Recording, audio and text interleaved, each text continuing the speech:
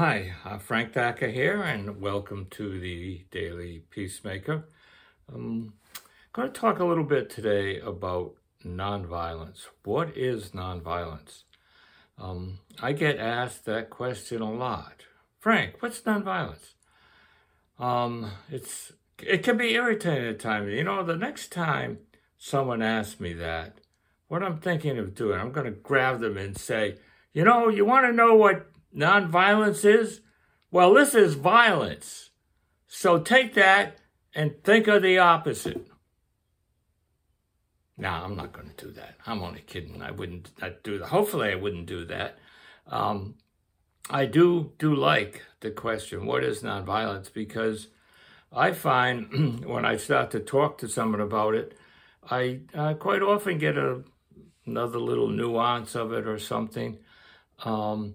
And, going back to that little skit I just did, one of the things about nonviolence is it does not mean that you don't get angry. Now, is that a double negative? Let me put it this way. You can be angry and still be nonviolent. The key, obviously, is what you do with that anger. If you take that anger and use it, it's an energy, so you can take it and use it to do some really good stuff, or you can, because you're not really in tune, and you don't have that growing sense of inner peace, what often happens is the anger takes hold of us and causes us to do something destructive. Not blaming the anger for any violent things I do, but the issue is anger is an energy. You can use it for something, to do something really good, or you can allow it to cause you to do something very destructive. So number one thing to know about nonviolence is if you're angry, it doesn't mean, so let me change it around before I do a double negative. You can be angry and still act nonviolently. Good example of that is, from my understanding, the woman that founded MAD, Mothers Against Drunk Driving, her son was killed by a drunk driver, and she got so angry that she took that and created this really powerful organization. All right, so that's one thing. It's okay to be angry and you can still be nonviolent. Another thing that happens a lot is people see nonviolence as passive. It's not. It's anything but passive. It's a real active endeavor to create a culture of peace. And some of that sense of it being passive comes from this notion of turn the other cheek. And from my experience, that is found in the Christian Gospels, I think it's the Sermon on the Mount, where Jesus is talking, and one of the things he says, if someone slaps you on the cheek, turn the other cheek.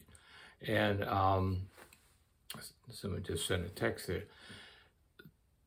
The way to understand that is that in that culture, if I'm in a position of power and you are undulant or, a ne'er-do-well, and we have a confrontation and you kind of insult me, I will hit you in order to show my power and, my power and how good I am and how you're nothing. I will take my right hand, the back of my right hand, and you're facing me, so boom, slap you across your right cheek. We even hear remnants of that today. I'll give you the back of my hand. So if that happens, all right, so you're standing in front of me, you insult me, and I'll put you in your place, buddy. Boom. The back of my right hand slaps you on the right side of your face. So if I then stand there and don't feel humiliated and don't go, oh, yes, I'll never do that again, but simply turn my left cheek towards you, you are then faced with a dilemma. Because in that culture, if you used your left hand, or the left hand actually was used to do some unpleasant tasks. So now all of a sudden, I'm confronted by, oh, what do I do? I just slapped this person into their place, and now they're not responding to that the way I thought they would, and they are like showing me their left cheek. I can't hit you with my right hand because I can't use the back of my right hand. So I am sort of face. Whew, So the issue there is to get that person, the person in power, to maybe back up a bit and say, ooh, maybe this isn't a good way to, maybe it will raise their consciousness a little bit. Another good example of that is the notion where Jesus tells, when a soldier asks you to carry their bag a mile, their equipment, go 2 miles. And again, in that culture, the Roman soldiers mostly were could command someone to carry their bags, but the soldiers were told you only carried a mile. The thinking is that it shows the soldier that they're in power, but you don't want to be so abusive to the people that they begin to maybe revolt.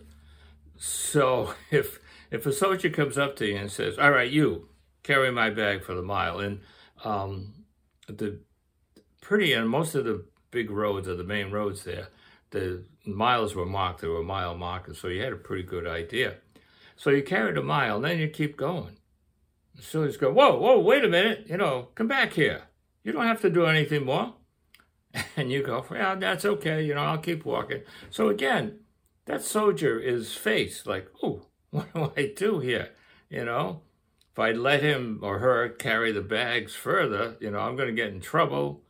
So maybe it causes that soldier to rethink things and say, well, maybe this isn't a good idea. I might not want to get in this situation anymore. So the notion is basically it's not passive, even though at times it may seem that way. So those are 2 things. Nonviolence is not passive, and it's okay to be angry, and you can still react in a nonviolent way. And I think the more you get into the practice of nonviolence and learn about it, the less likely you are to get mad about something. You have that sort of inner peace, and something happens and you might get angry, but you can let go of it really quickly and say, okay, what can I do in this situation? So those 2 things. And then I'm going to take a sip here, excuse me. The other maybe more positive way to look at what nonviolence is, rather than some of the things that it is not, is it's a science, which means there is a body of knowledge, there is research. There's actually a lot of research done recently, really good research. So it's a knowledge base. There's a lot you can learn about nonviolence. It is a skill. So when you learn how to do different things, then you have to practice how to do that to get good at it. And it's also very creative. I mean, a good example of that is the turning the other cheek. That's a very creative response. So if you take, let's say, painting pictures, not painting the house. So you can study about painting, like what colors mix best to make this color, what type of brush to use in this given situation, what type of canvas do you want to use, how to make different types of strokes. So there's a whole body of knowledge that it's helpful to know if you're going to get into some serious painting. So then there's the skill in painting, which comes from actually doing the painting, the work of it. And the more you practice, the better you get at that. And then it's creative. You could see some of the really creative work that's done with painting. So nonviolence is pretty similar in that, like I said, it's a body of knowledge. And speaking of that, part of the knowledge base, or one of the ways of knowledge, one of the areas of knowledge base is the steps and principles of Kingian nonviolence. And we have 4 videos lined up that we've done, myself and Pam McDonald and Madden Labriola, on the steps and principles. There we've did 3 sections. So like the first one is the first 3 principles of nonviolence and so forth.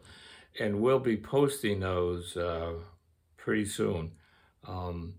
They're a little bit long, but the thing is, everything that we post, every podcast video that we do is on the website, and it will be there so you can go back and check it and stuff. And so a while back in one of the podcasts we did, talked about the levels of violence and how to stop it before it gets too intense. And I had talked about being at a party and going by a room, and these 2 people were really arguing. And when I came back by the room, they were still arguing and had gotten real intense. And I was saying, "Oh, what should I do?" And I thought about it, and so what I ended up doing was talking to a couple of friends about what to do, and they said, "Well, maybe you should check it out and stuff." So one of them suggested, "Why don't you do this? Why don't you get those hors d'oeuvres?" Because I had gone out to the kitchen to check them out and see what they had, because I was getting a little hungry. He said, "Why don't you get a plate of those and go in and say something to the effect that the host asked me to bring these around and have people test them to see if they liked them before she put them out." So that was very creative. And what happened is I went in and said, "Okay, I will go and do that." And I went and got the hors d'oeuvres and went back to the room, and things had quieted down by then for whatever reasons, I don't know. So I didn't really go in. But you could see how that, the creativeness of nonviolence, theoretically, if they were still intensely arguing, I could have gone in and said, "Oh, something to the effect, it sounds like you're having a real heated discussion, but I wonder if you could do me a favor." Right away when you say something like that, most people are apt to say, "Yeah, okay, yeah, what is it? What do you want?" And so you ask them, test them, and then you can say, when I came in, people seem to be having a really interesting discussion. You don't call it an argument, discussion. And so then, they might say, "Yeah, we are, and why don't you get out of here? We don't want you butting in here."